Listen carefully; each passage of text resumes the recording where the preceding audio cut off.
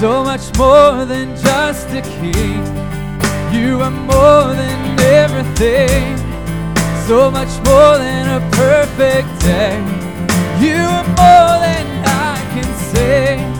And my words just fail me when I think of where I might have been if you had not changed my way. You are more than I can say.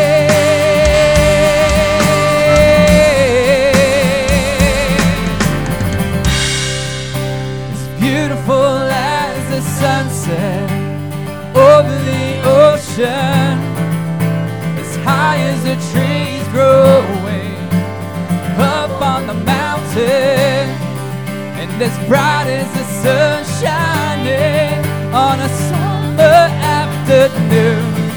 And as long as a memory lingers from those who live too soon.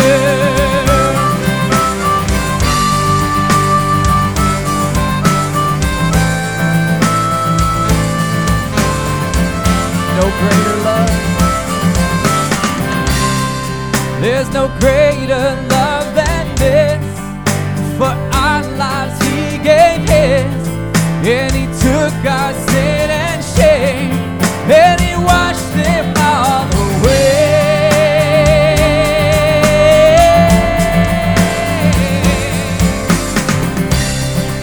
As beautiful as the sunset over the ocean, and as high as the trees growing up on the mountain, and as bright as the sun shining on a summer afternoon.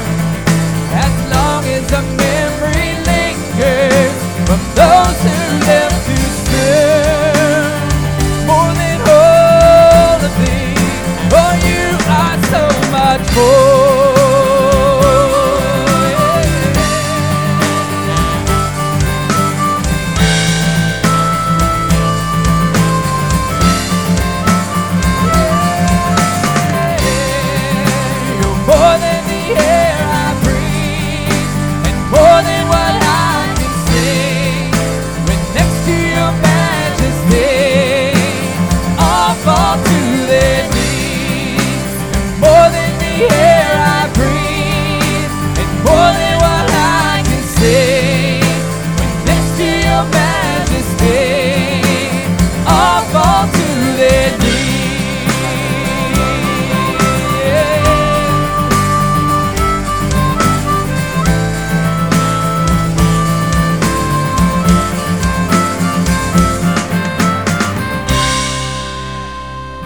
Good morning, Carpenter's Way. If you aren't already on your feet, why don't you stand up, find somebody and tell them good morning.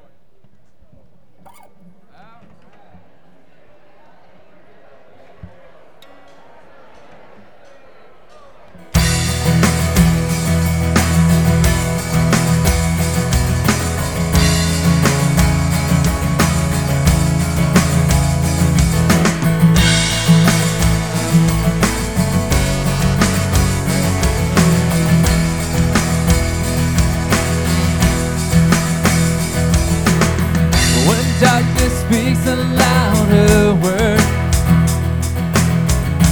than the truth that we have heard. We will fight to believe, oh, and remember.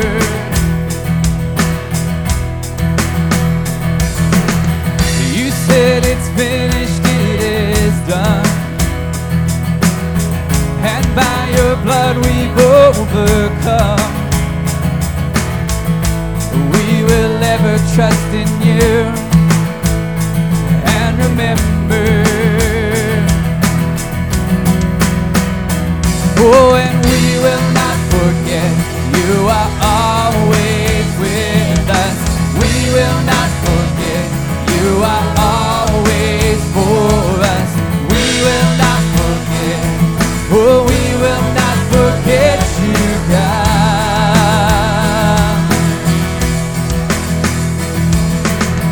And now by faith our hope is sure. Our confidence is in you, Lord. sing of all you've done. Oh, and remember, oh, we'll remember. Oh, and we will not forget, you are always with us. We will not forget, you are always for us. We will not forget, oh, we will not forget you, God. You gave us freedom. You gave us freedom. We were nothing more than slaves. You kept your promise and delivered us from chains. You split the waters, your mercy was displayed. We remember, oh, we remember. You came to rescue, we were lost and gone astray. You died our death, our sin was buried in the grave. You rose to life, and you rolled the stone away. We remember, oh, we remember. Yeah, we remember, oh, we remember. Oh, and we will not forget, you are always with us. We will not forget, you are always for us. We will not forget, oh, we will not forget you, and we will not forget, you are always with us. We will not forget, you are always for us. We will not forget, oh, we will not forget you, God.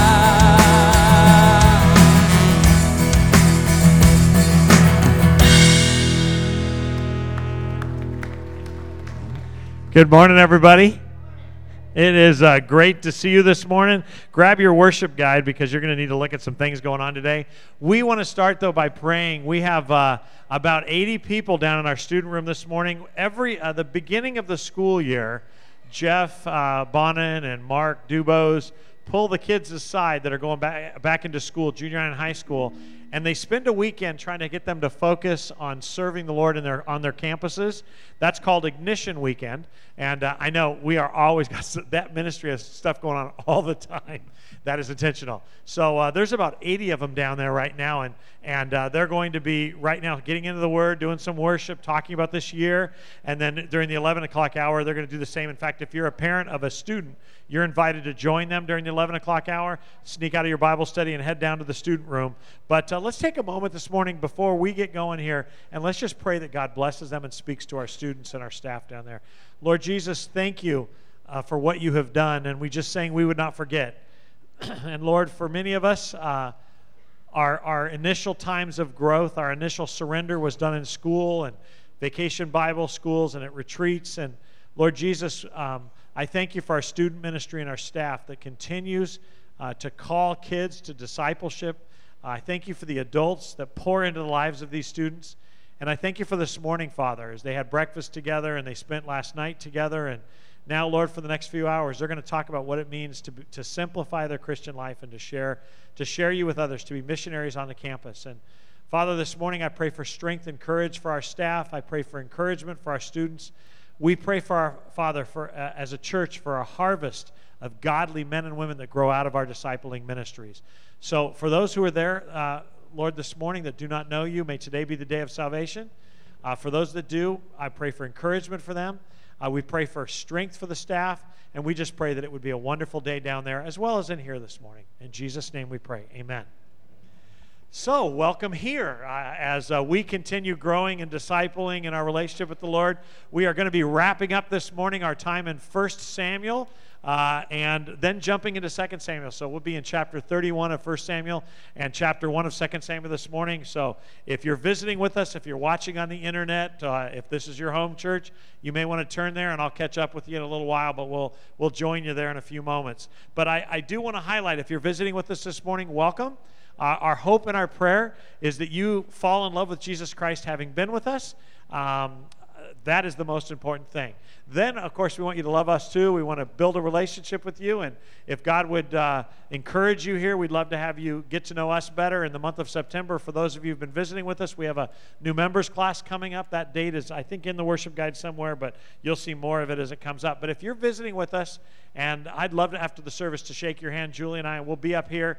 And so come on up and take some courage and shake my hand. I promise not to give you a theological quiz. We'll just shake hands. In the worship guide, there's a few things that I want to highlight. I already mentioned the parent time in the student ministry at 11 o'clock. If you have a junior high or senior high student, we would encourage you to sneak down there as they wrap up the Ignition weekend. They want to make you a part of it during that hour. And so that's at 11 o'clock, and the student ministry is right down the walkway, and if you keep going, you'll run right into it outside. I also want to mention that we have had, Sharon Kennedy has graciously put a table out in our welcome area and is registering people who are not registered to vote, or if you have an address change, she can do that for you. We are an apolitical church. We are not conservative or liberal. We just think you need to be involved. Lots of griping and complaining going on in our country, and I understand it's frustrating no matter what side of the aisle you sit on, but the truth is the only way you can make a difference is if you vote. Or run for office. You can do that too, and we'll celebrate that with you. But you need to be involved. So if you are not registered to vote, that's the first step. Registration ends, I think, the middle of October. You have to be a month out. So we're trying to make it as easy as possible for you to get involved. So if you have an address change, if you have not registered to vote, you can do that between services with Sharon Kennedy. She's out there this morning. She will be out here a couple more times before the time is up. But just get it done this morning as we end service, so you are prepared for that. Now, turning our face to ministry opportunities, I have a couple neat things. We are having more and more people move into our community, and they're interested in Carpenter's Way, and periodically we have people who need a ride. And they'll call up here on a Wednesday or a Thursday to let us know we need a ride. And so we're trying to compile a list of people who would be willing to pick somebody up on the way to church and take them home after, if they live within 3 or 4 miles of the church or something. If you are interested in doing that, we're trying to, like I said, compile a list. You're not making a weekly commitment to it, but somebody that we can just call. And if you'll take that guest registration card, actually in the worship center, or in the worship guide, you'll see a line going over to it. Just fill your name out, and on the back it has a place for response. You can write that you're willing to drive, and we'll just put you on a list. Like I said, you may not hear from us for a few weeks, or you may hear from us next week. It depends on who calls and need a ride, but we would like to make this available to folks who otherwise wouldn't be able to get to church, to encourage them. So anyway, so that's that. I do have one other opportunity, and I want to thank you. I heard from a lot of you last week who really enjoyed the video about the gentleman who came to know Christ as a result of a public school teacher. And there are lots of ministries that are taking place that are available to us right now because of the crisis, not just in our country, but in our world. We are in process, our mission investment team, and some of our elders are in process right now of looking at a ministry that may help us actually minister to refugees. And so we're praying about that, and at the right time we'll present that to you. But there's another ministry local. I don't know if you're aware, but it is a huge percentage of our children live under poverty. I think it's like 70% that are fed at the local schools on a regular basis. Does somebody know the exact percentage? It's something, I mean, or maybe I'm off a little bit. It's high. And I mean, it's really, really high, like around 68 to 70%. And a lot of the children in our community come from single-parent homes. We are even aware of one child that his family just moved from China, and this young lady is going to be going to one of our elementary schools and doesn't speak much English because we've taught her 5 words. Julie and I have gotten close with this family. And those kids are coming into the public school system, and the school system is always looking for ways in which we can help them feel welcome and loved. And we have an opportunity this Wednesday. We have been invited. Nancy Hicks was called by the principal of, I'm going to mess this up here. Let me look at this to make sure my information is right. It's right here. Oh, Burley. They're looking, the schools have begun the first day of school, which is Wednesday, trying to get people just to welcome the kids. In other words, I did this last year with the Angelina basketball team. I was the tall one. And Basically, when the kids come on, we high-five them, we hug them, we make them feel at home like they're walking into a superstar event, and then they go right into the classes. Most of them, their parents are walking them in, and all we do is make them feel like it's the most important day of their life. The answer to the problem that ails us in our culture is Jesus Christ, but we also have the opportunity to bless people in our culture. And education helps these kids out of some of the poverty in which they live. You understand that, right? You got to be able to read to do a job. And many of these kids are coming from homes where their parents are not educated. And we need to make them feel welcome. We need to love on them. There is a race problem in our country. We all know that, no matter where you sit on what aisle. The answer to that is walking on, moving on, loving people of every race, reaching out to them, hugging them. And you have an opportunity this Wednesday. This Wednesday at Burley and Slack, we're going to start at Burley. We're going to love on kids as they walk on the campus. It's from 7 to 8:30, and if you are free, and I know that some of you are working and you can't do that, Julie and Annie and I are going to be on the campus, but if you're interested in just loving on kids, and again, all this is high-fiving them as they walk through the line into the school. So it's not teaching, it's not reading, it's just making them feel special as they walk on. Sarah is Nancy Hicks' daughter. She's back here. Sarah, after the service, will you come right up here? Up at the left, if you're interested, she will give you a sheet of information on where you need to be, where the school is. She's going to separate us between Burley and Slack, and this is just an opportunity to minister to kids. There is also an opportunity, as I talked to Nancy this week, we may end up adopting those schools, and I know many of you teach on different campuses. This is not that we love those kids more, but this was an invitation for us to participate, and we want to take that. So if you're interested this Wednesday morning from 7 to about 8:15 or 8:30, just to high-five kids and make them feel special, we would sure love to have you participate in that. Like I said, Julie and Annie and I are going to be doing that, and if you're willing, right after the service, Sarah Reed will be up here. That's Nancy's daughter. Most of you know her as Sarah Hicks. She'll be right up here and give you all that information. What? Sarah Allen. What did I say? Reed. Whatever. They're all part of the same family. They sit in the back. Just forgive me. This is why I don't say names. This is why I go, hey, man, how are you? Because I always mess your name up. Sarah, I'd like to apologize. Please still give this morning. I don't know exactly what to say. I said read. Okay. All right, if you want a smart pastor, you have to pay more. All right. I think that does it for the announcements. Sarah, is there anything else I need to mention about that they need to know? Okay. Sure love to have you involved. Ministry opportunities. Be praying this morning as we continue through our service. Be praying for our student ministries. Jesus Christ is the core of the answer to people's issues. And I hope you're seeing that more and more. And so I'm going to ask our ushers to come forward at this time. As they do, if you're visiting with us this morning, I just want to be clear. This is how we support missions. We are involved with the Southern Baptist Convention and their mission program. That represents about 6,000 missionaries globally. We also have 14 or 15 mission groups and individuals that we support as a church. These offerings go to pay the light bill, to pay the staff. That's what these monies go for. And having said that, if you're visiting with us, we ask that you not give. This is for those of us who attend here regularly. We're just glad you're here. Just pass the plate as it comes by. We're glad you're here. And now we're going to turn our face towards worship, towards the Lord, and what he has to say to us out of 1 Samuel. So thanks for being with us this morning.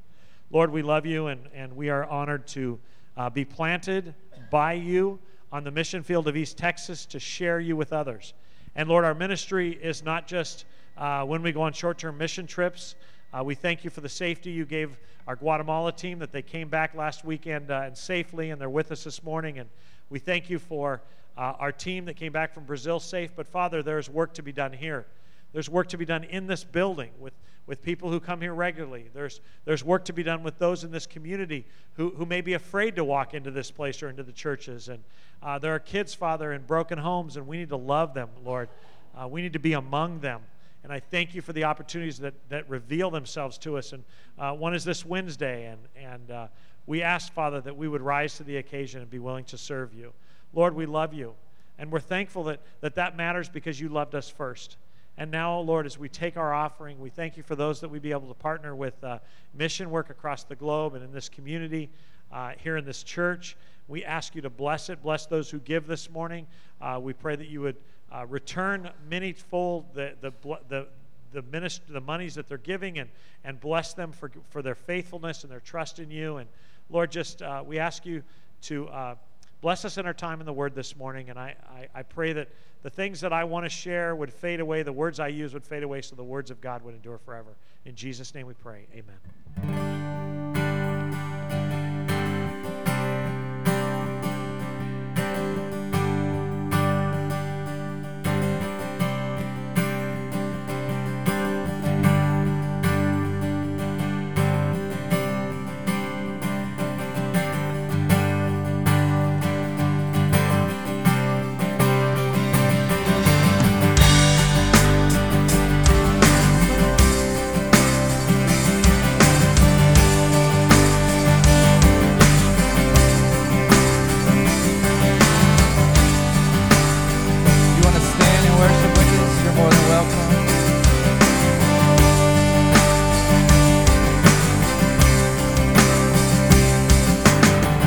I find my shelter in you, my God, and there you give me rest. You are my refuge and my safe place. My strength is in your name, and though I stumble, you won't let me fall. You hold me in your hand, and you direct my every step. You hold me in your hand.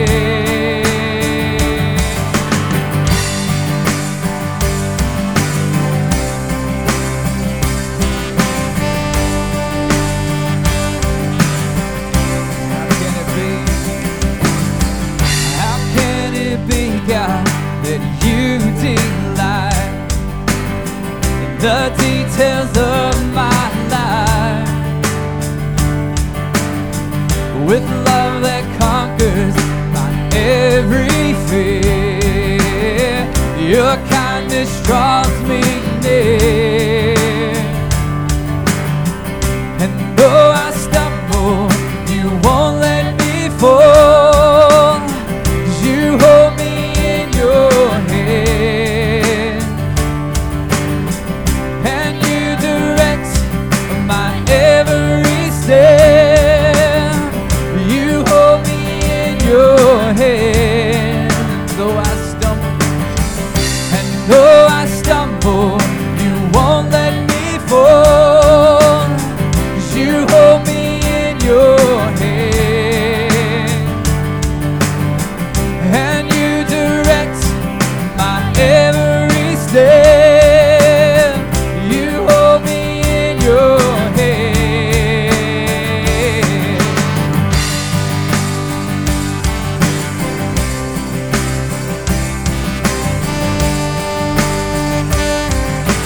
I stand, oh, I stand in your grace, and I praise your great name.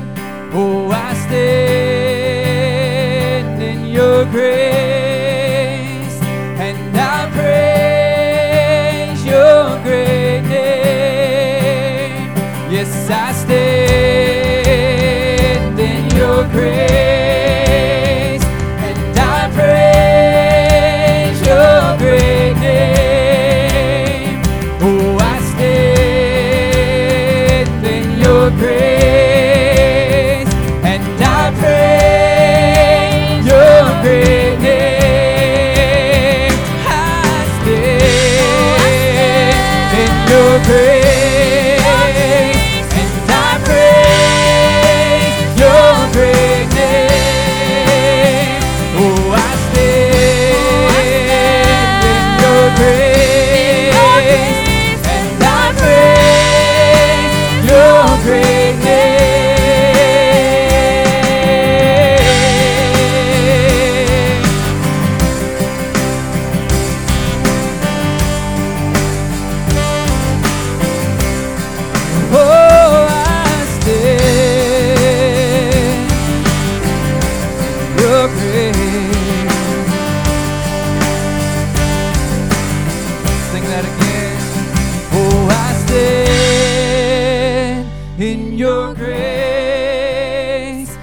and I praise your great name.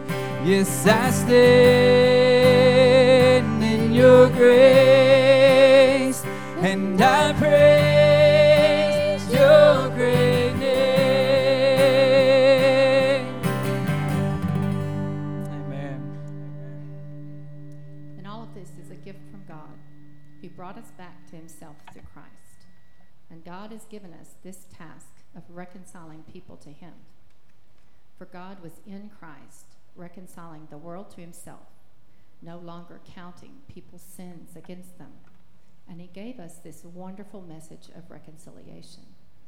So we are Christ's ambassadors. God is making his appeal through us. We speak for Christ when we plead, come back to God. For God made Christ, who never sinned, to be the offering for our sin, so that we could be made right with God through Christ.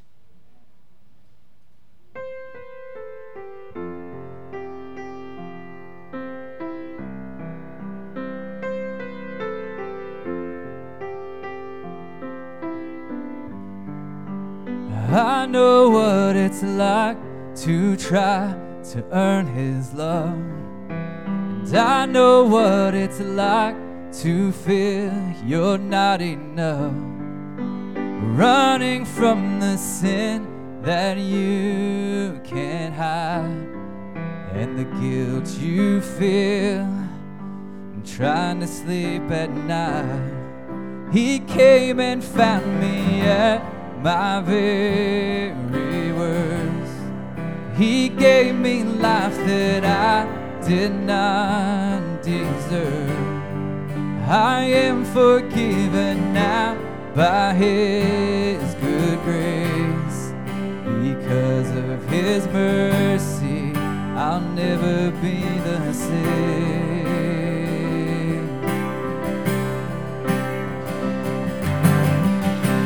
This love unending, this grace amazing. My heart is singing, worthy of all of my praise. Yes, you are worthy of all of my praise. His love is perfect and it's so complete. I didn't have to earn what he's given me. I am adopted, saved by his blood. Oh, Jesus, my Savior, will always be enough.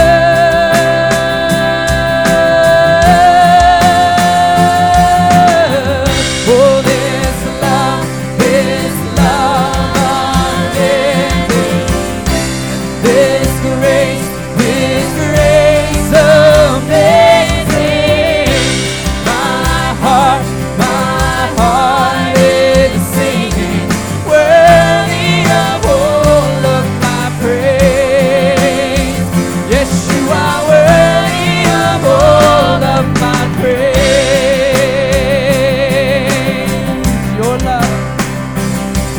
Your love is unending, it will never run out.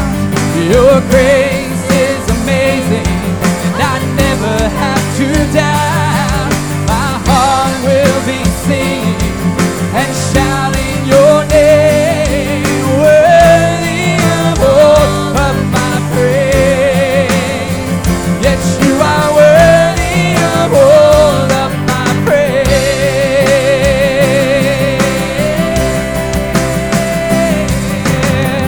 Oh, this love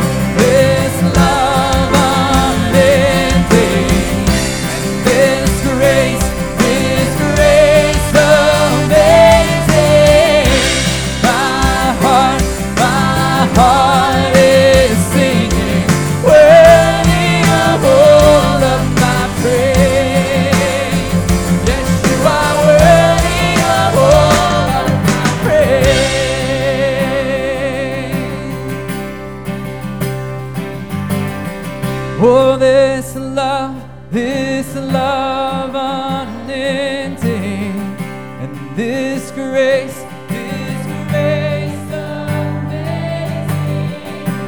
My heart is sing, worthy of all of my praise. Yes, you are worthy of all of my praise.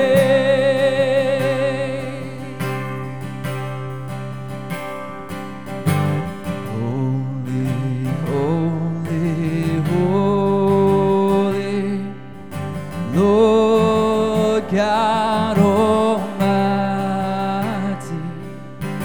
Early in the morning, a song shall rise to thee. Holy, holy, holy, merciful and mighty, God in three persons, blessed Trinity.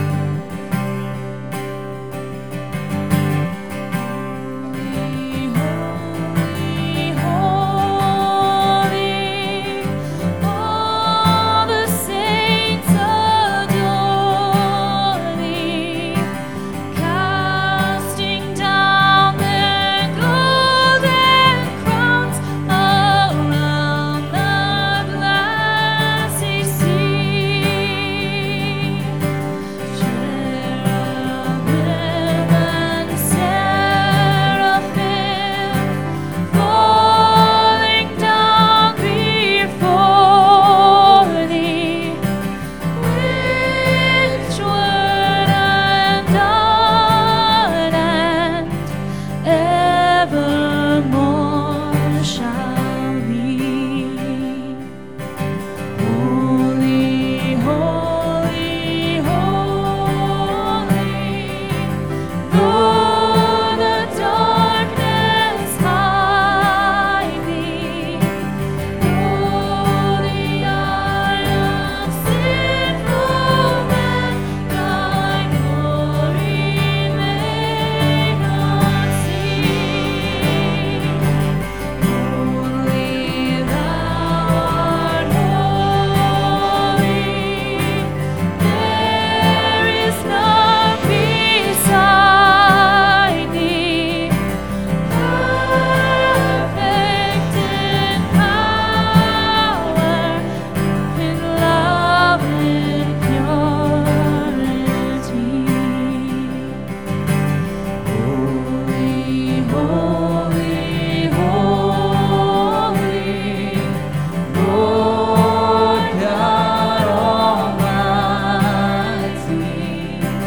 All thy works shall praise thy name in earth and sky and sea.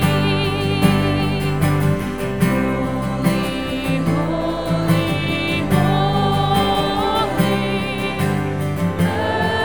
merciful and mighty, God in three persons, blessed Trinity. Sing that first verse again.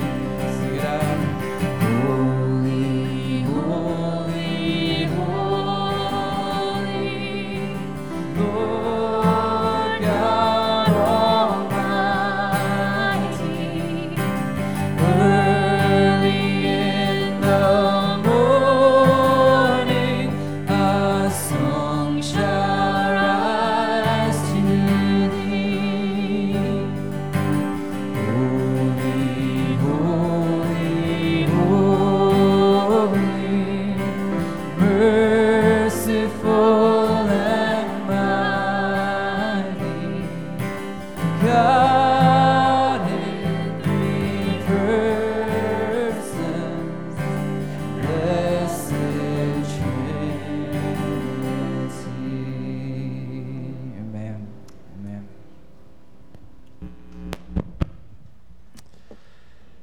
Why don't we talk to that holy God? Lord Jesus, we carry into here this morning burdens, distractions, life. We're all just trying to do the best we can, Lord. And the truth is, you taught us a different way, but that way takes trust. We struggle with trusting in you.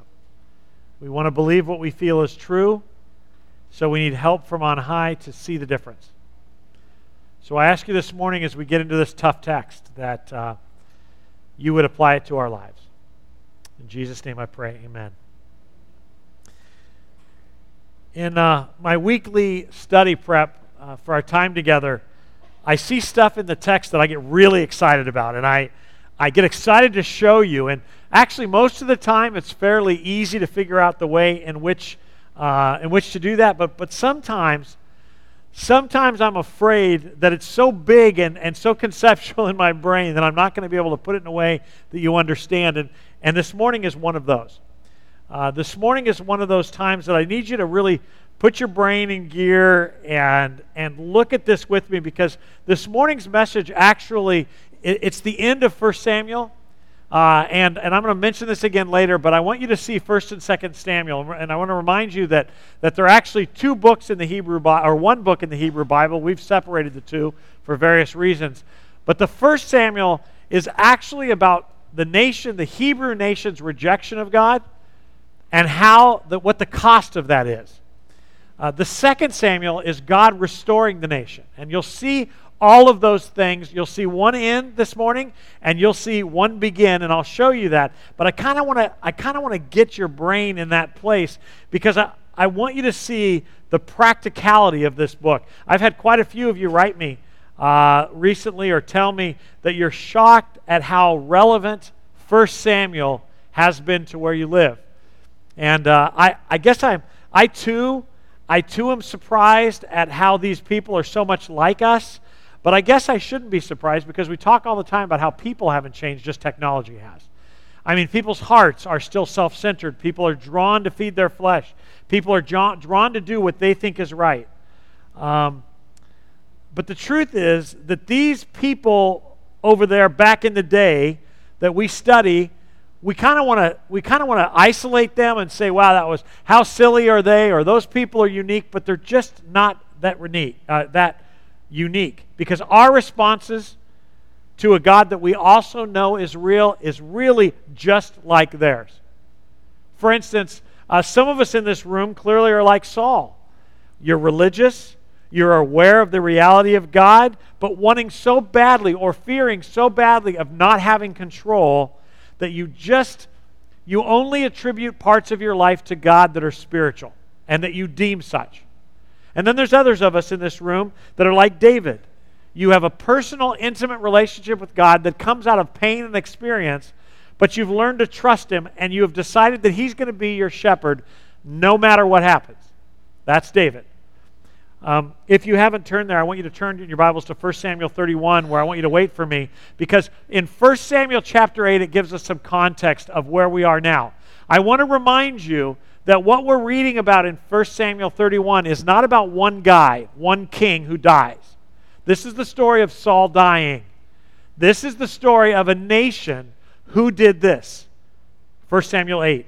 The elders of Israel met at Ramah to discuss the matter with Samuel.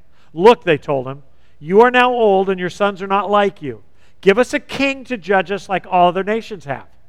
Samuel was displeased with their request and went to the Lord for guidance. Do everything they say to you, the Lord replied, for they're rejecting me, not you. They don't want me to be their king any longer. Ever since I brought them from Egypt, they have continually abandoned me and followed other gods. And now they're giving you the same treatment.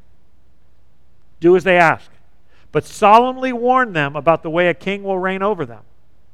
Verse 10, so Samuel passed on the Lord's warning to the people who were asking him for a king. This is how a king will reign over you, Samuel said. The king will draft your sons and assign them to his chariots and his charioteers, making them run before his chariots. Some will be generals and captains in his army. Some will be forced to plow fields and harvest his crops, and some will make his weapons and chariot equipment. The king will take your daughters from you and force them to cook and bake and make perfumes for him. He will take the best from your fields and vineyards and olive groves and give them to his own officials. He will take 1/10 of your grain and your grape harvest and distribute it among his officers and donkeys for his own use. He will demand 1/10 of your flocks, and you will be his slaves. When that day comes, you will beg for relief from this king you are demanding, but then the Lord will not help you." But the people refused to listen to Samuel's warning. "Even so, we still want a king," they said. "We want to be like the nations around us. Our king will judge us and lead us into battle." So Samuel repeated to the Lord what the people had said, and the Lord replied, "Do as they say and give them a king." Then Samuel agreed, and he sent the people home. So God gave them King Saul. And in Saul, they got exactly what God said that they would. Saul was religious, but he was not surrendered. He was not righteous. Saul was a Hebrew, but he wasn't a faithful Hebrew. And we've seen together over this past 8 months or so that he only invoked the name of God when it benefited him. He did not invoke the name of God when things were difficult. What Paul wrote in Galatians 6 and 7, you're going to see played out in this morning's text. Don't be misled, Paul wrote. You cannot mock the justice of God. You will always harvest what you plant. Those who live only to satisfy their own sinful nature will harvest decay and death from that sinful nature. In today's text, we're not just talking about Saul reaping and harvesting. We're talking about a whole nation reaping and harvesting. We're talking about a whole group of people who willfully reject, knowing full well that he's God, who willfully reject his authority and take things into their own hands. This is a somber text. 1 Samuel 31, verse 1. Now the Philistines attacked Israel, and the men of Israel fled before them. Many were slaughtered on the slopes of Mount Gilboa. The Philistines closed in on Saul and his sons, and they killed 3 of his sons, Jonathan, Abinadab, and Melchishah. The fighting grew very fierce around Saul, and the Philistine archers caught up with him and wounded him severely. As recently as the days before this battle, you recall that Saul was not getting a response from God that he wanted, so he actually looked for a witch that he had outlawed, the witch of Endor, in order to raise the dead Samuel to give him guidance and direction. Despite being warned as a nation also many times that if they do not remain faithful to God, they will not only lose their lives, but they will lose their land, the people move forward, and this is the result of that choice. Because of Saul's sin, 3 of 4 of his sons are killed, including Jonathan, who was David's protector and arguably his best friend. He's killed as well. And you remember just a couple chapters ago when Jonathan told David that he was actually going to become king, and that when he became king, he wanted to help him serve that kingdom. But he's dead now because of his dad's choices. I want to start by saying that no matter what you believe, facts remain. Facts don't care at all what you think or what you feel. And the fact remains that there's no such thing as secret sin. There's no such thing as secret decisions. Because everything we do as it relates to righteousness or sinfulness has an impact on people around us. And even within the church, we continually try to think that that's my business, not yours. But the fact remains that your spiritual health or weakness affects everybody around you, from your children to your spouse to your church to your nation. It affects us. If you are listening this morning and you're living in rebellion against God, you will reap that. But it's not too late to turn. In fact, Isaiah 55, 6 and 7 says this: "Seek the Lord while you can find Him. Call on Him while He is near. Let the wicked change their ways and banish every thought of doing wrong. Let them turn to the Lord that He may have mercy on them. Yes, turn to our God, for He will forgive generously." No matter what your sin is, no matter what your struggle is, no matter how big or how small, no matter how private or how public, it is not too late to turn to God. The story of 1 Samuel does not have to be your story. You do not have to reap the harvest of pain and death and destruction that sin grows. Run to God today. I beg of you. That is part of my job. Run to God. It isn't worth it. It is not going to work out. At some point, every one of us is going to be on our deathbed. And for children of God, if you live half-hearted Christianity, you will still fear death. You will hope that He's as merciful as we have said. You do not have to live in fear. You can live for God. You can live trusting. You can live hopeful. But it's going to take courage. The courage of David. Run to God. Don't be like Saul, who after being warned by the dead Samuel in 1 Samuel 28, today you and your sons will be with me. I want to remind you of the weird periods of time between God warning and prophecy, and even with Saul here. It is so strange that when Samuel sees Saul, he doesn't say, "You're toast, you'll be with me now," and he doesn't drop dead. Why doesn't God kill him there? Because he has time to repent. When the angels go into Sodom and Gomorrah, despite the fact that they don't repent, He still gives them 24 hours to repent. The reason that God has not made you pay for your sin yet is because He's giving you an opportunity to run to Him. Why in the world do you want to deal with your own sin? Life is scary. That's what sin introduced. Life is unnerving. Politics are crazy. Culture is weird. People want to kill us. People want to hurt us. You get sick. All of this stuff that makes us scared. There's never enough money. The fact remains that we can put those at the feet of God if we will just trust Him to guide us and to lead us. Run to Him while He may be found. Please. You don't have to live like this. You don't have to live like this. Saul could have run to God, but he didn't. The nation that had rejected God could have run to God for help, but they don't. And they're now reaping the harvest of those decisions. 1 Samuel 31:4, Saul groaned to his armor-bearer, "Take your sword and kill me before these pagan Philistines come to run me through and taunt and torture me." But his armor-bearer was afraid and would not do it. So Saul committed suicide. So Saul took his own life and fell on it. So that's how it ended. Look, I know life goes on between each week. It would be wonderful if we could sit here and actually be very long. But it would be awesome if we could kind of sit here and read the whole story together. But the truth is, this is sad. It's really, really sad. I mean, Saul was actually a relatively successful king. I'll read that to you in a moment. But it didn't have to be like this. Do you realize that? It didn't have to be like this. Because of his rebellion, because of his arrogance and his pride, which is really stupid. Why would we let pride, and we see it all over the place. We see people who continually be self-destructive because I can handle this. Sometimes you can't. Actually, you never can. You need God. And the church, I think, even tries to help you be self-sufficient without Him. There is no self-sufficiency. You and I need God.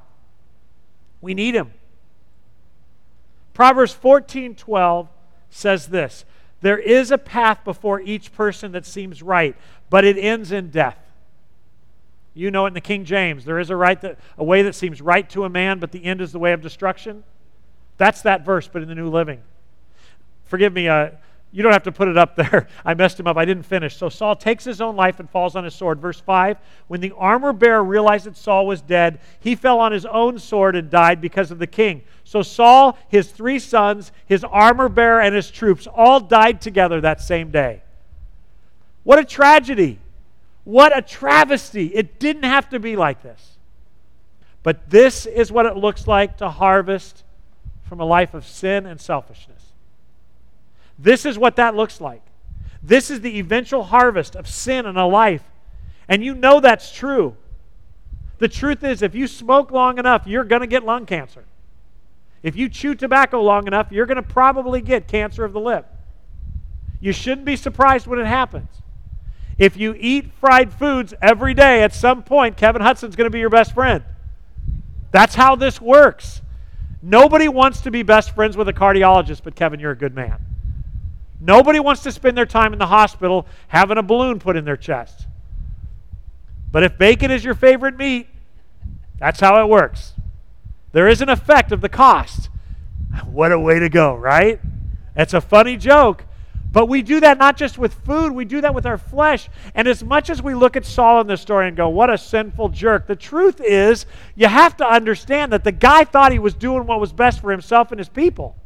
He thought that by pushing back on God's plan to replace him with David, that he could keep his legacy alive. I mean, that's stupid because you can't fight God, but he thought he could. You see, the problem with Saul isn't that he was absolutely in his brain going, I hate God, I'm going to do this. It's that he actually thought he was doing what was best for his family. He was just rejecting the truth that was told him continually by the priests and the prophets and David and Jonathan and everybody around him. There is a path before each person that seems right, but the end is death. Verse 7, when the Israelites on the other side of the Jezreel Valley and beyond the Jordan saw that the Israelite army had fled, wow! These were the people that left Egypt with the wealth of the Egyptians. When he saw that they had fled and that Saul and his sons were dead, they abandoned their towns and fled as well. So the Philistines moved in and occupied their towns. Now get this. If this hasn't moved you yet, pay attention to what happens here. The next day, when the Philistines went out to strip the dead, they found the bodies of Saul and his 3 sons at Mount Gilboa. So they cut off Saul's head, stripped off his armor. They proclaimed the good news. Guess what that phrase is right there if translated into Greek? It's the word gospel. They proclaimed the gospel of Saul's death in their pagan temple and to the people throughout the land of Philistia. They placed his armor in the temple of the Ashtoreth, and they fastened his body to the wall of the city in Bethshan. So get this.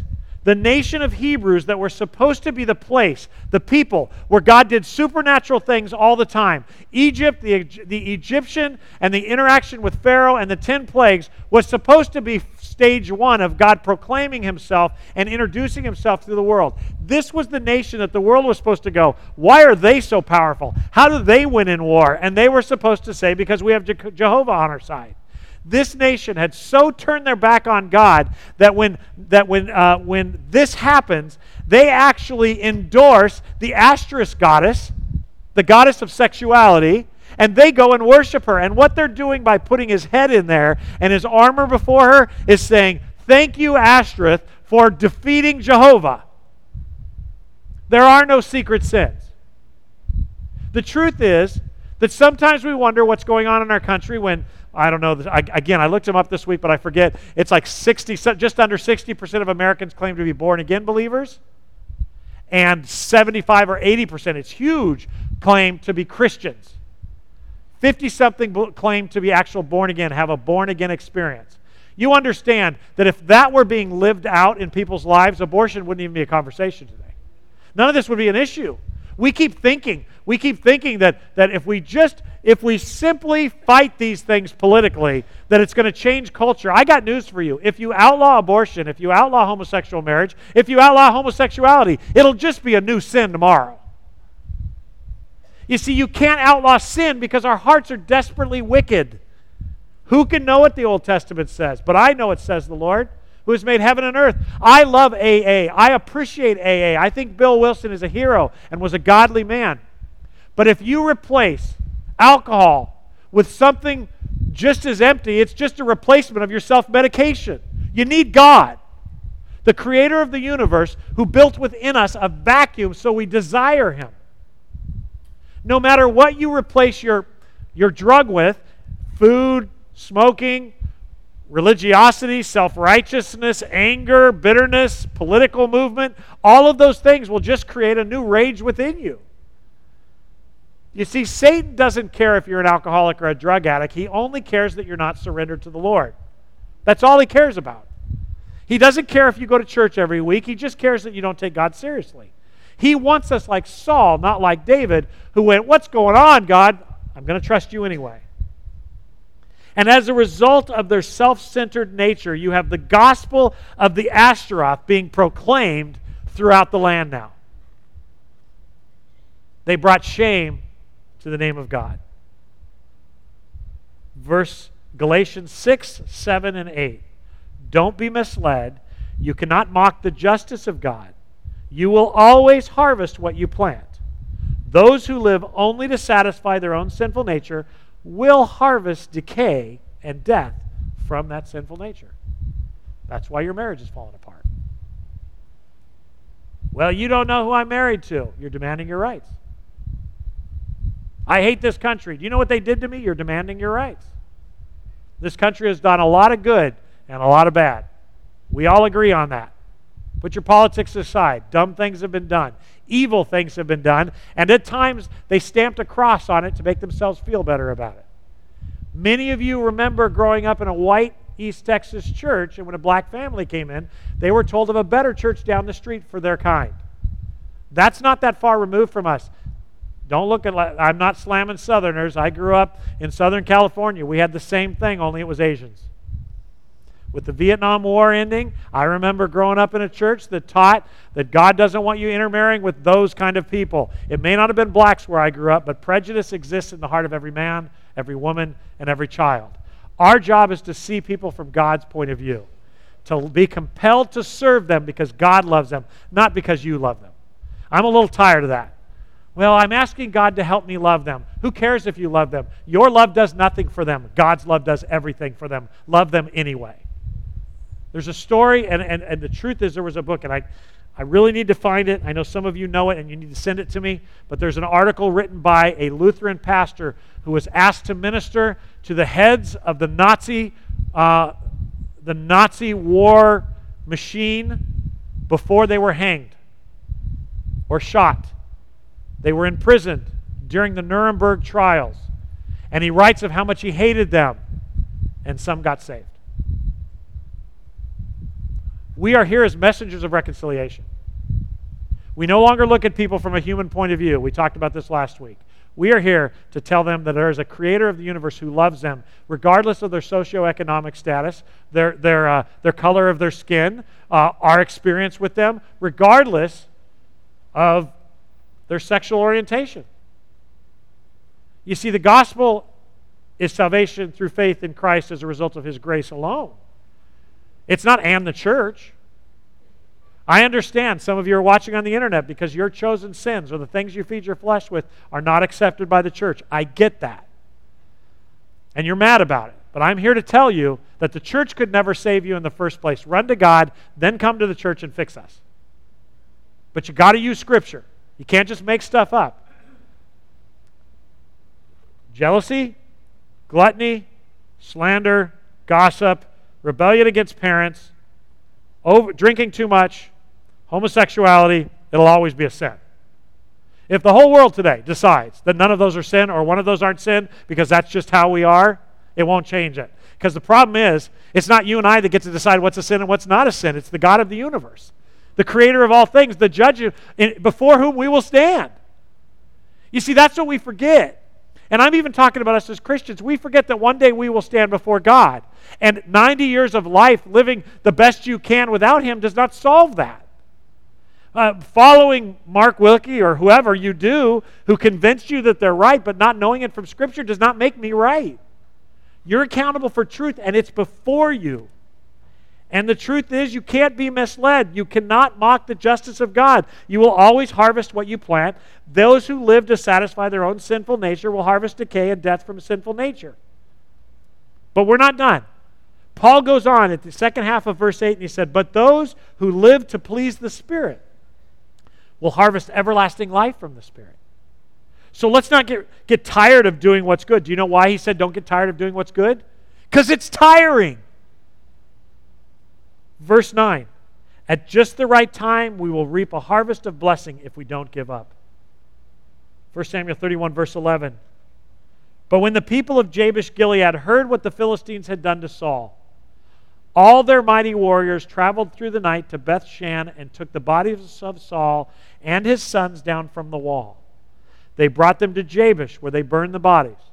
Then they took the bones and buried them beneath the tamarisk tree at Jabesh, and they fasted for 7 days."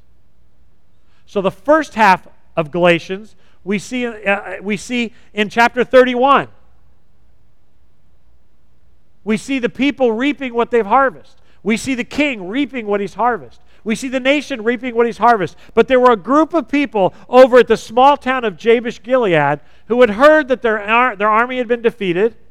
They had heard that Saul had been killed, and it was time to right the wrong.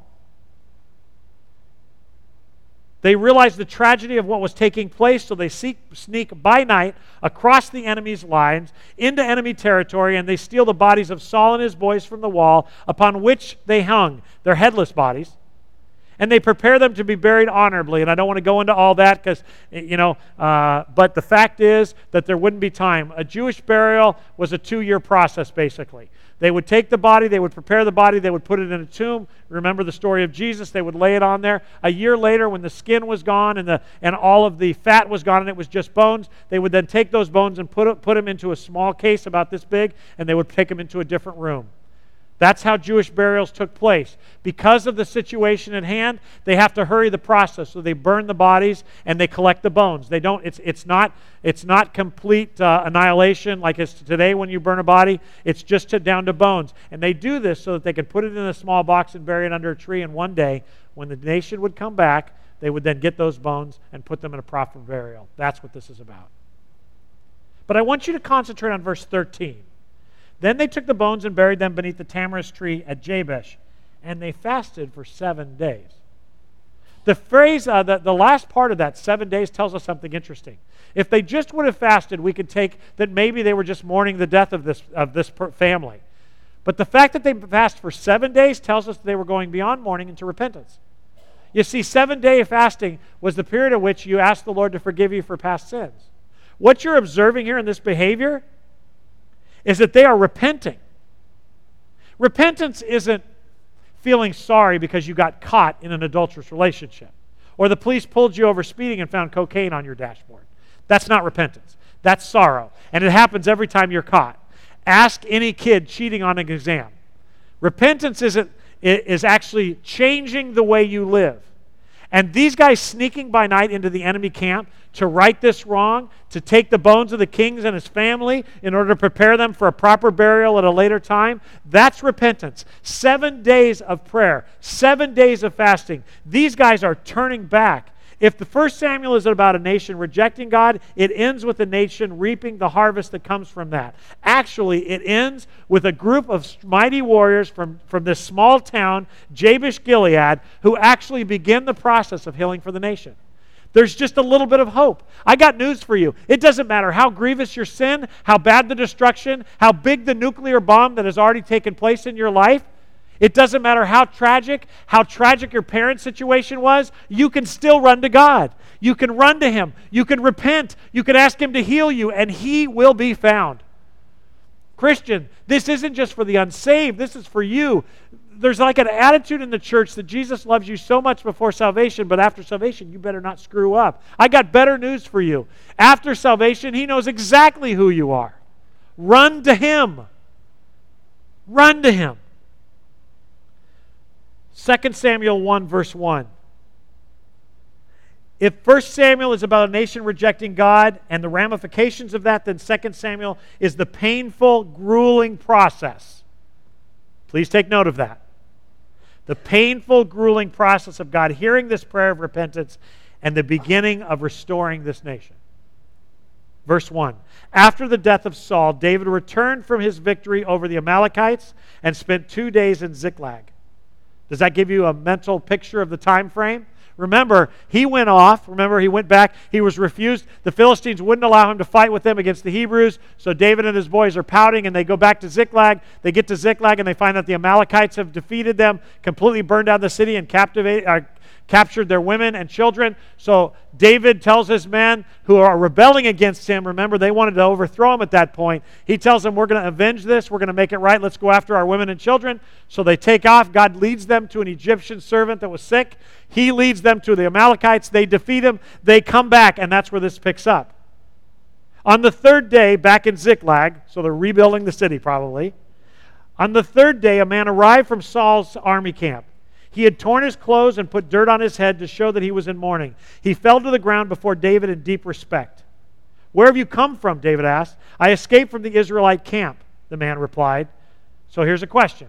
Why is this man going to David? Because he's the next king. Just like God promised. So follow this. They harvested the destruction that sin causes. A group of faithful Jews over in this small town start to make it right. And part of that is they fast and pray and repent. And then God sends a messenger to David. He fell to the ground before David in deep respect. Verse 3. Where have you come from? David asked. I escaped from the Israelite camp, the man replied. What happened? David demanded. Tell me how the battle went. The man replied, our entire army fled from the battle. Many of the men are dead, and Saul and Jonathan are also dead. How do you know that Saul and Jonathan are dead? Is that a real question or what? I do not want you to read this like it's Bible verses.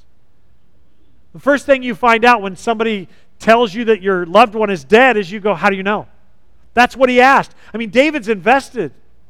David demanded of this young man, how do you know that Saul and Jonathan are dead? The man answered, I happened to be on Mount Gilboa, and there was Saul leaning on his sword, on his spear, when the enemy chariots and charioteers closing in on him. When he turned and he saw me, he cried out for me to come to him. How can I help? I asked him. He responded, who are you? I'm an Amalekite, I told him. Then he begged me, come over here and put me out of my misery, for I am in terrible pain and I want to die. So I killed him, the Amalekite told David, for I knew he couldn't live. Then I took his crown and his armband, and I have brought them here to you, my Lord. There's a discrepancy in stories now, isn't there? This turns out not to be a Hebrew, he's an Amalekite. This Amalekite was obviously trying to curry favor with David by being a killer of his enemy. But did you notice that he hedged his bets? Because he doesn't badmouth Saul in case David is sympathetic towards him. He just basically says, when I saw him, I helped him. He asked me to kill him. I killed him. So in case David is glad he killed him, he rewards him. And if he's sympathetic towards it, he's doing what Saul wanted him to do. Not being a Philistine, it's most likely that this guy was a scrounger. In other words, he would sneak in late at night, or at times when the Philistine army wasn't there stealing off the bodies of the dead, and he himself would look for wealth. While scrounging, he came upon a gold mine. 4 bodies. Saul and his 3 of 4 sons. He finds them, and he thinks to himself, if I take this to the next king, if I take this to the next Hebrew ruler, I'll win. It doesn't go as planned. Verse 11. David and his men tore their clothes in sorrow when they heard the news. They mourned and wept and fasted. Wow. Okay. They fasted all day for Saul and his son Jonathan and for the Lord's army and the nation of Israel. The nation is turning back to God, starting with a small group of warriors in Jabesh Gilead. Now David and his men turn to God in their mourning. They turn to God and they fast for Saul, his family, the warriors, and the nation. Then David said to the young man who had brought the news, where are you from? And he replied, I'm a foreigner, an Amalekite who lives in your land. Why are you not afraid to kill the king, to kill the Lord's anointed one? I'm pretty sure at this point the Amalekite goes, this is not going the way he thought it would. Then David said to one of his men, kill him. So the man thrust his sword into the Amalekite and killed him. You have condemned yourself, David said, for you yourself confessed that you killed the Lord's anointed one. Then David composed a funeral song for Saul and Jonathan, and he commanded that it be taught to the people of Judah. It is known as the Song of the Bow, and it is recorded in the book of Jashar. Verse 19. Your pride and joy, O Israel, lies dead on the hills. Oh, how the mighty heroes have fallen. Don't announce the news in Gath. Don't proclaim it in the streets of the Ashkelon. Or the daughters of the Philistines will rejoice, and the pagans will laugh in triumph. O mountains of Gilboa, let there be no dew or rain upon you, nor fruitful fields producing fruits offerings of grain. For their shield of the mighty heroes was defiled. The shield of Saul will no longer be anointed with oil. The bow of Jonathan was powerful, and his sword of Saul did its mighty work. They shed the blood of their enemies and pierced the bodies of mighty heroes. How beloved and gracious were Saul and Jonathan. They were together in life and in death. They were swifter than eagles, stronger than lions. O women of Israel, weep for Saul, for he dressed you in luxurious scarlet clothing, in garments decorated with gold. Oh, how the mighty heroes have fallen.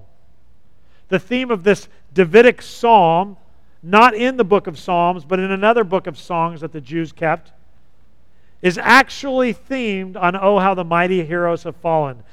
And this is what that looks like. This is what that looks like. Keeping it real now. Here are some interesting facts about David that I observed this week. Even though Saul was a bad servant of God, he was a great warrior and had many accomplishments as king. 1 Samuel 14, 47 and 48 says this. Now when Saul had secured his grasp on Israel's throne, he fought against his enemies in every direction. against Moab, Ammon, Edom, the kings of Zobah, and the Philistines. And wherever he turned, he was victorious. He performed great deeds. Why did I point that out? Because I think it's really, really important that we understand that sometimes rebellious people succeed. Actually, all the time at some point. For a while it works. And I want you to understand here that as we read these stories, we talk about white-hatted people and black-hatted people, good people and bad people. I want you to understand that to the nation, Saul was a great warrior. David was a better warrior. Remember that song? Saul kills his thousands, but David kills his tens of thousands. Please understand that the wicked do win for a while. But that doesn't mean that they will not reap among themselves a harvest of their sinfulness. Second of all, even though Saul had been chasing David to kill him for over a decade, David still loved and respected Saul as God's anointed king, and it grieved him to see him fall and die. Your enemies are not your enemies. They're God's enemies. Let him avenge them. Let him deal with them. David still wept when Saul was killed, despite the fact that for 10 years Saul wanted him dead. Thirdly, David loved the Hebrew people. And finally, David loved and mourned Jonathan. And I want to point that one out because there's a lie going around today that makes them homosexual. It does not. The King James Version has a line in this psalm that says that David loved Jonathan more than he loved women.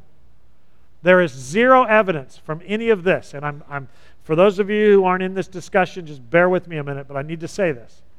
There's a Hebrew word for love. It's one word like in the English version, and if you have ever been to war, you know that there's a love relationship between warriors.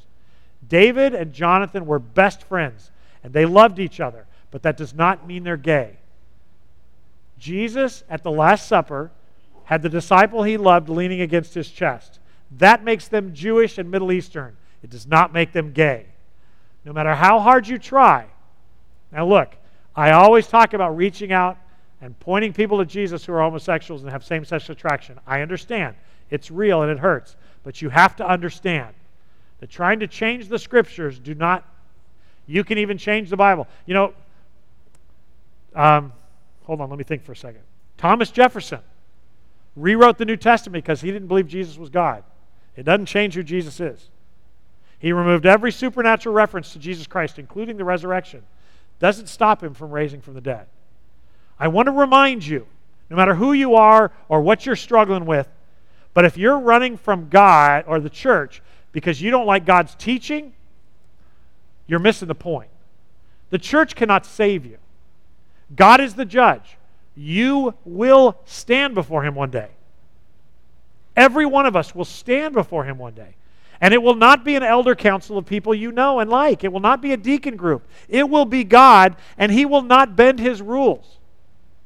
You are only saved by His mercy and His grace. That's all you have going for you. You may be attractive, you may be rich, you may be nice, but you are still fallen. No matter what your struggle is. And trying to change the Bible to make it sound better for your group will not solve the problem, because what your group feels and thinks and wants doesn't change the facts. We're talking about a holy God. And if you want the definition of sin in Scripture, it has nothing to do with sex. It says anything that takes God's place in your heart, including right-wing, angry political Christianity. If that is your God, you're worshiping the wrong thing. You are more like Saul than David. The difference between Saul and David is Saul accredited God his work when things went his way. David, even in the face of not being able to do what he wanted and being in the cave, if you read the Psalms, continually looked up into heaven and said, "But I will trust in your unfailing love." That's the difference between a genuine child of God surrendered to the Lord and somebody who's playing games. 1 Chronicles 10, 13, and 14. So Saul died because he was unfaithful to the Lord. He failed to obey the Lord's command and even consulted a medium instead of asking the Lord for guidance. So the Lord killed him and turned the kingdom over to David, son of Jesse. Wow. There's not a verse we throw out there very often. But that's God summarizing what happened. Please don't let Satan distract you as to what this story is about. It's not really about a king. It's not about a group of people who don't surrender to God. It's just about folks. His task may be enormous in your thinking. And they may be patriarchs of Scripture and characters in the Bible, but I want you to understand that the things the Lord asks of you are no different than what He asks from them. And the consequences will be just as grave to you and your family. If you're like Saul, I beg of you, as God begs us from Isaiah 55, seek the Lord while you can find Him. Call on Him now while He's near. Look, all the other stuff, how the church treats women, sexual abuse in the Catholic Church, the church's view on homosexuality, none of that is going to have any impact on your eternity. All that matters is what you do with God. And God personally, the creator of the universe, the lawgiver, the moral code one, invites you to run to Him.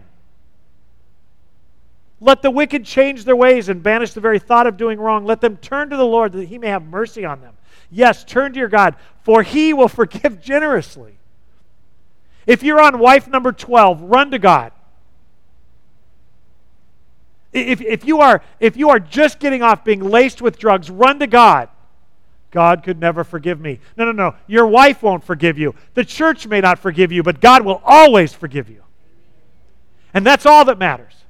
And church, we better get over ourselves. Because we're a lot more like Saul. As I read this, I see a lot more of Saul in us than David. Job said, though he slay me, yet will I serve him. We say, don't let them persecute us. I get it. I don't want inconvenience. I don't want pain. But what if he does? What if his plan for me is difficult and challenging? And what if I have to live in a cave for 10 years? That's what David did. Galatians 6 through 10 is fact. It has happened. It is happening. It's even happening to our nation right now. I do not believe God is sending fire down from heaven on our country. Okay? He doesn't need to. He just needs to stand back and watch us kill ourselves. What's happening in the world, it's not just happening in our country, it's happening all over the world.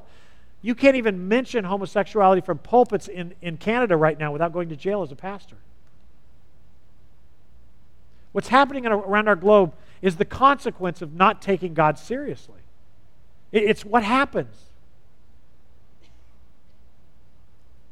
It happened in this story. It's happening today around us. You know it. You see it. It's happening in our nation. And it will happen in the future. Don't be misled. You can mock the justice of God. You will always harvest what you plant. Those who live only to satisfy their own sinful nature will harvest decay and death from that sinful nature. If your marriage is tough, your kids are watching how to treat their spouse. It doesn't go away. One of you is going to have to humble yourself. Those who live to please the Spirit will harvest everlasting life from the Spirit. Fight for your kids. Please. Fight for your kids. I know it's not popular today, but raise your daughter to be a godly woman. We have a Sunday night small group for newly married couples, and if you're newly married or think you're newly married, you're welcome to join us. It's in our house every Sunday night at 5. Bring food. But I pleaded with them last week. I said, we need to get back to finding spouses for our kids into church, where we have the same worldview and we have the same commitment to God and worship. We got kids right now at GPS, and we've got hundreds of children that go through our ministries every week here. Our goal isn't just raise them to be happy or successful Americans or good patriots. Our goal is to raise men and women whose hearts belong to God. And if your child is 18, it's not too late.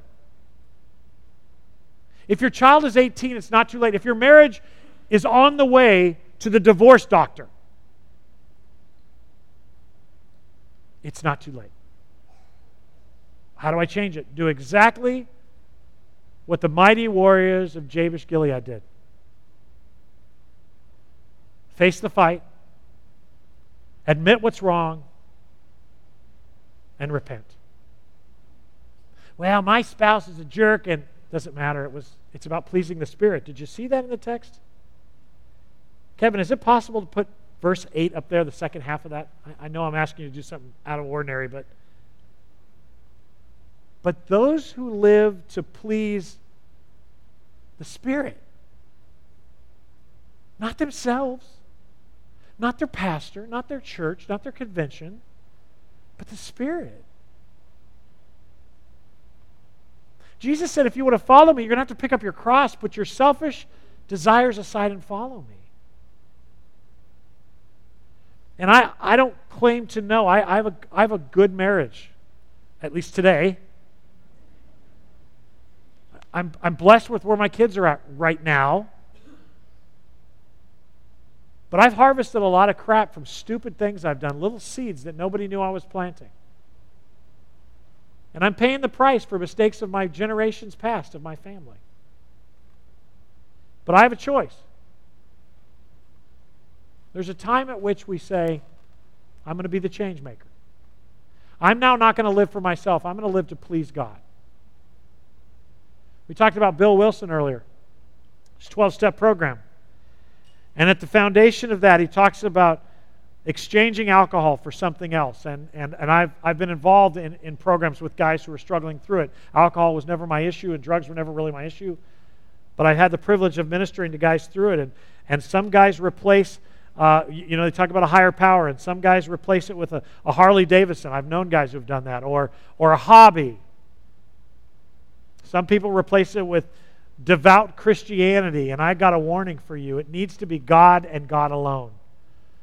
You need God. Whether you're in a 12-step program or should be, you need God. God is the one. Jesus Christ is the only answer to the problems that we face. Well, what if He doesn't? How is Jesus going to fix our country politically? It's not about fixing our country politically. It's about living to please the Spirit, even when things are crazy. If you don't, you're like Saul. If I don't, I'm like Saul. And I don't know about you, but I want to be more like the unnamed people in Jabesh Gilead this morning than Saul. Even if it means I have to go into enemy's territory and it's dangerous. I am the biggest wimp in this room. I want to live. That was me doing, it doesn't matter. I want to live. I want to live a good life. I want to try out the new seats at the mall movie theater and buy a big bucket of popcorn with too much butter on it. And I want to watch a romantic comedy that brings joy to my life. And I want to go home and I want to sit in my beautiful house and I want to enjoy my family and I want grandkids after they're married.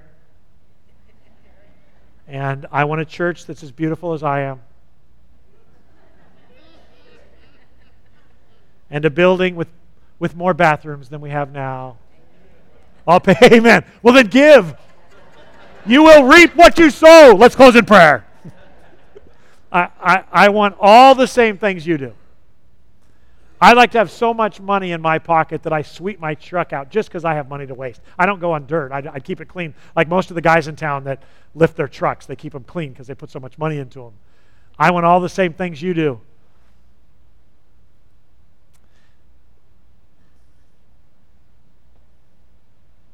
But it will only lead to what Saul's led to.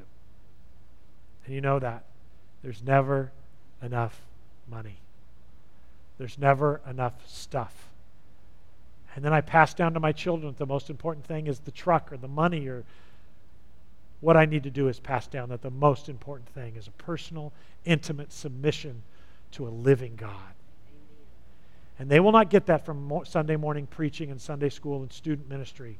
They will only get it from a mom and dad who live it and who are willing to walk into the enemy's camp to do the right thing. And by the way, I know it's hard.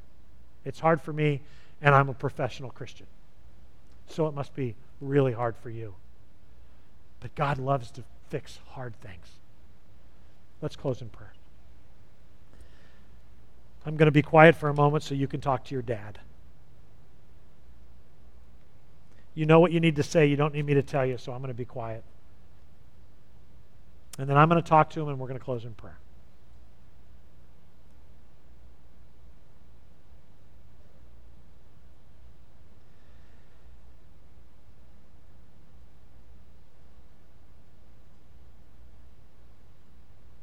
I'm sorry, Father, for marrying my wants and my flesh with Christianity. When it's God plus me, it really is just me. So I pray that, like John prayed, I would be less and you would become greater. Thank you for telling us that we can still cry out to you today. I pray that we would, and our lives would be changed. In Jesus' name we pray, amen. Bible study is going to start in 10 minutes. Have a great afternoon. If you're a parent of a teenager, a student, junior in high school, you can sneak down to the student room. That's for you this morning as well.